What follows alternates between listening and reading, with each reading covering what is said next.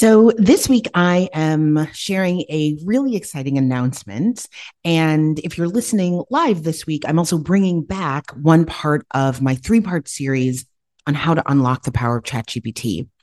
And I'm doing both of these things because I just launched a new ChatGPT resource for nonprofits that I am so excited about.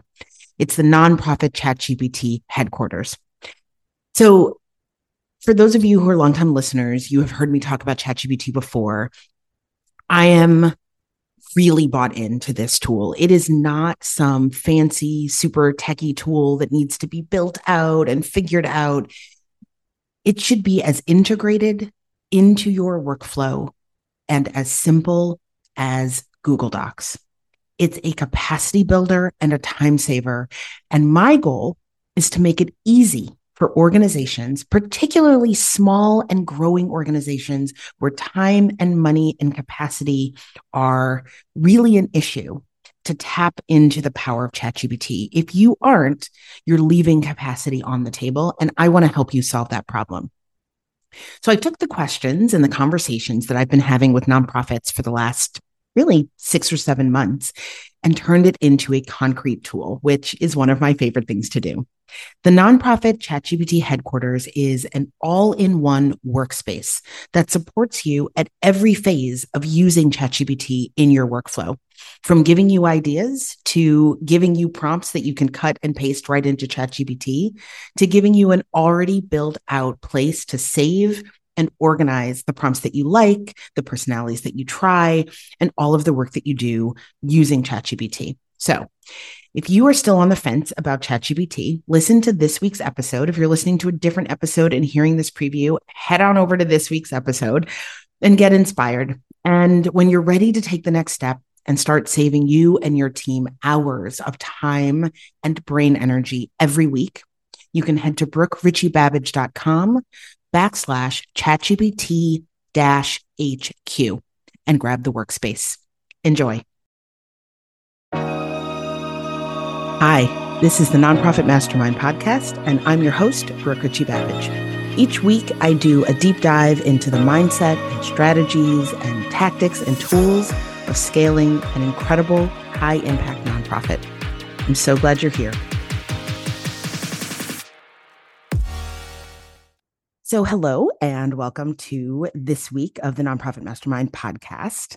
This week, I'm talking about leverage, which I know I talk about a lot, but I actually feel like the summer months are, interestingly, perhaps ironically, a really great time to think about high leverage activities. There's an energy to every season that feels really palpable to me and that carries itself over into how we work and how we move through the world. Fall for me, I can feel things slowing down. People are sort of breathing more deeply. They're taking all of the things that they sort of experienced and took in over the summer and beginning to make sense of it and prepare for the deep work, the hunkering down of winter. So during summer, when things feel, I don't know, almost ephemeral, right? Passing, transient, very light, I feel like it's actually a naturally good time to do things that sort of lay a foundation for winter, right? Gathering to prepare for the hibernation of winter, to use, those metaphors that we hear in the children's stories. So I am going to actually recommend 3 really low hanging fruit ways to use these months to do things that are easy, that do not take a lot of effort, but that are about investing in the fall, your sort of infrastructure, your fundraising, your team. You'll get more bang for your buck by doing some of these sort of high leverage activities during the summer. So my first recommendation is read business books. So this one might seem strange, but I've always believed that every sector has a lot to learn from every other sector. I talk about this, I write about this a lot on LinkedIn. Some of the best business books that I've ever read actually distill just core principles of leadership, of community formation, of institution building, and they transcend for profit or nonprofit. Also, just as a sidebar, I'll note that I love the direction that I think we're all moving in our sector, away from the sort of strict bifurcation of nonprofit and for profit, and really starting first with the question, what's the impact that we want to have in the world? And then what's the best way to structure our institution to have that impact? I think it's a really, quite frankly, a more interesting question that then leads to, is it for profit? Is it hybrid? Is it a B Corp? Is it a nonprofit? There are just so many really, is it mutual aid work, right? That is not incorporated at all. There are really amazing options if we start with sort of impact and let form follow function, which is another thing that I love to talk about. In any case, okay, that was a sidebar. So business books. Summer is a great time to add them to your reading list because you can just sort of let the information wash over you. There's nothing to do with them per se, right? You're not adding to your task list. You're literally just taking in information that can become part of your base knowledge. You can draw from it anytime as you think through strategies for everything from hiring to fundraising.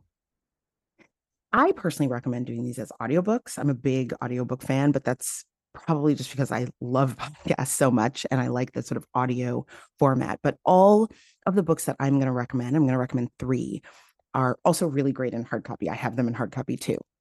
Now, there's so many business books that I love, but these three have had such an impact on my thinking. And also, I think, have an added benefit of being really easy to get through. So the first is a book called Superfans by Pat Flynn.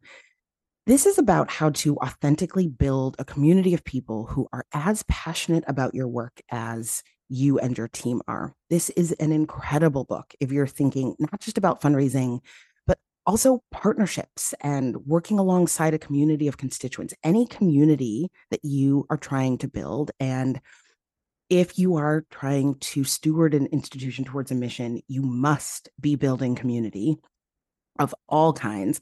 You can't have impact without building community. This book is honestly one of the best I've ever read about building real, authentic community from the ground up. Okay, Superfans. And I will mention that I have a book list online where I'm starting to collect and make available, or sort of information about the books that I have found to be really influential in my own life and in my own profession, and my journey sort of through the social impact space. You can get that book list at brookeritchiebabbage.com/book club. Okay, Superfans. So the second book that I recommend is $100 Million Offers by this guy, Alex Hormozi. So this book is about creating and articulating real value in whatever it is you're offering. Now, he talks about monetizing offers. It's a book that perhaps on the surface seems like it's just about sales. But if you look deeper, you'll see that it's actually about the exchange of value, which is really what sales is, and also what fundraising is. There is an exchange of value. There's an investment that you're inviting someone to make, and they get value. And the closer we can get to understanding the relationship between a donor and the organization as being relational, as being an exchange of value and not a transaction that is extractive, then the more effective our fundraising is going to be, right? Those relationships are going to be more real and more authentic. So whether you're inviting donors to give to your mission or community members to utilize the programs that you're making available, board members to join your team, you're always talking about articulating a value. The organization gets something meaningful, and so do they. So I actually find that Alex Hormozi's articulation of what he calls the value equation to be brilliant. It has totally revolutionized my own thinking about how I understand sort of the movie that other people are in, as I am trying to help them understand what I see as a shared value. I find this to be really helpful in some of the policy and sort of legislative work that I advise on, because that's really about understanding creation of shared value. So if any of you do policy work, it's also really helpful there. So the last book is called Find Your Red Thread by Tamsin Webster. So, this book is about articulating your unique point of view. It's framed as a book about finding a personal message, developing a keynote, sort of thought leadership for people as professionals. And the same principle applies to zeroing in on and articulating the core message of your organization. So when we talk about building community, when we talk about articulating value, when we talk about getting people to buy into a shared vision of change in the world, how you express and articulate and distill the impact that you are trying to create or the vision that you're trying to paint the picture of is super, super important. And I flew through this book. It's just extremely well written, very compelling. She's so clear in her own red thread, which is sort of the through line that ties all of your points of view together. It's a really powerful book. Okay, so recommendation number 2 for how to use your summer months: get to know your donors. So this is a big one and super easy. I actually am doing a deeper dive into this in this week's newsletter, Leadership Forward. If you are not already subscribed, and you like this podcast, I would definitely sign up for the newsletter. It's brookeritchiebabbage.com/leadership forward. So summertime is a great time to talk to and connect with your donors. I recommend doing donor and stakeholder interviews. So this might sound super formal, but it's really just about structured, intentional conversations where you deepen your understanding of the people that are in your community. It's a really powerful strategy for sort of donor stewardship, donor cultivation. Call up 3 to 5 of your best donors and invite them for a meal, or my favorite, glass of Prosecco. Invite a funder to one of your programs and then out for coffee afterwards. Make a list of people who've demonstrated some kind of affinity for your mission or your work and give them a call and ask if you can just ask them a few questions. Take a deeper and more intentional look into their interests, their concerns, their questions about your work, their confusions, their passions, their other philanthropic habits. These kinds of authentic touch points are not hard. They do not take a long time. And you could literally do 2 or 3 a week, one a week. And it means so much to the people that get those calls. I did a whole podcast about this. And I will include a link to that podcast in the show notes. In that podcast, I included some model interview questions and a little pep talk to get you started. Now, in the newsletter this week, I talk about strengthening your community of donors through cultivation events. This is also a wonderful time of year to say thank you. So I talk about brain trusts in the newsletter, so definitely check that out. I also linked to a great podcast episode that I did about using brain trusts. It was last summer as a fun cultivation strategy. But here I want to talk about just because phone calls. I love just because outreach, just because phone calls, just because letters are the definition of leverage, of high leverage. They are really, really low hanging fruit. They are not hard to do. And the power of somebody getting a just because I was thinking of you, just because I wanted to say thank you card from your organization, that is worth more than 5 cultivation events. So I really like services like Punkpost. It's a really great sort of online card service where you actually order them online. You can send messages and people get physical things, physical cards. They're really, really creative and clever. I also really like just because phone calls. These are sort of random cards and calls for no reason. So again, you could make 1, 2, 3 calls, send 3 cards a week. You can do them in bulk on Punkpost, and you'll make your way through dozens of donors and supporters over the summer. And these are literally 3-minute, hey, just wanted to say thank you. Most people won't pick up when you call, which means you get to leave a voicemail, which means you get even more bang for your buck with even less effort. So definitely keep that in mind. The upshot of the cultivation, using summer for cultivation, using summer for just because thank you outreach, is that leaning into learning about and connecting with your people over the summer means that your relationships will be stronger come the fall. This makes the season of asking, which is a lot of times what people call sort of fall and winter, even more fruitful because you're building on actual strengthened relationships. These low hanging fruit, inexpensive, but really authentic ways to form connection will sort of pay dividends when you get to the asking season towards the end of the year. So, recommendation number 3. Now, this one's not going to sound sexy, but hear me out. Use summer to create your standard operating procedures, your SOPs.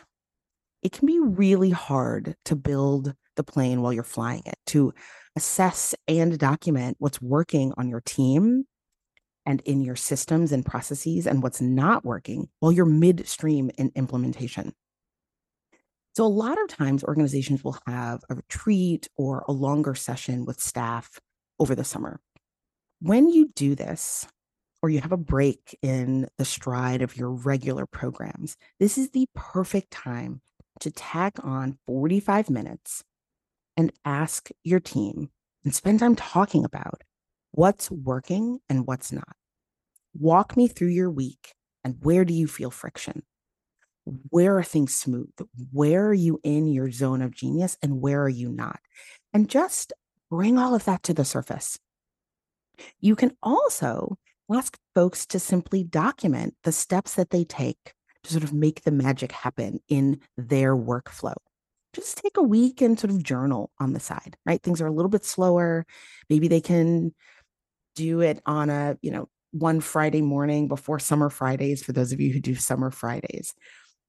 But the idea is to use this sort of slower time to do sort of reflection while you're moving through your activities.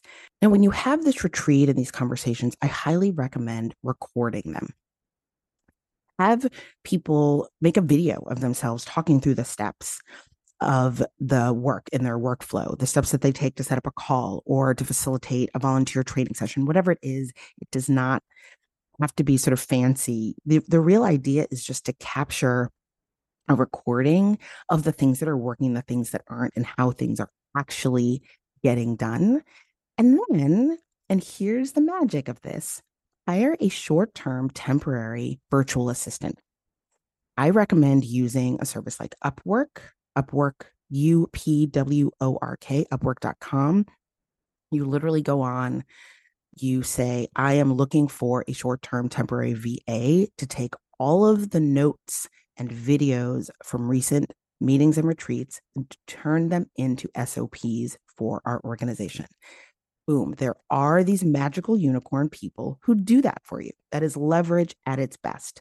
So use this time to reflect together as a group. This can be a 30-minute conversation, a 45-minute conversation where you're really just taking note. Again, the questions are what's working? Where are you feeling in flow? What systems are we utilizing that we are really liking and what's not? You just take note of them and then have somebody document that for you.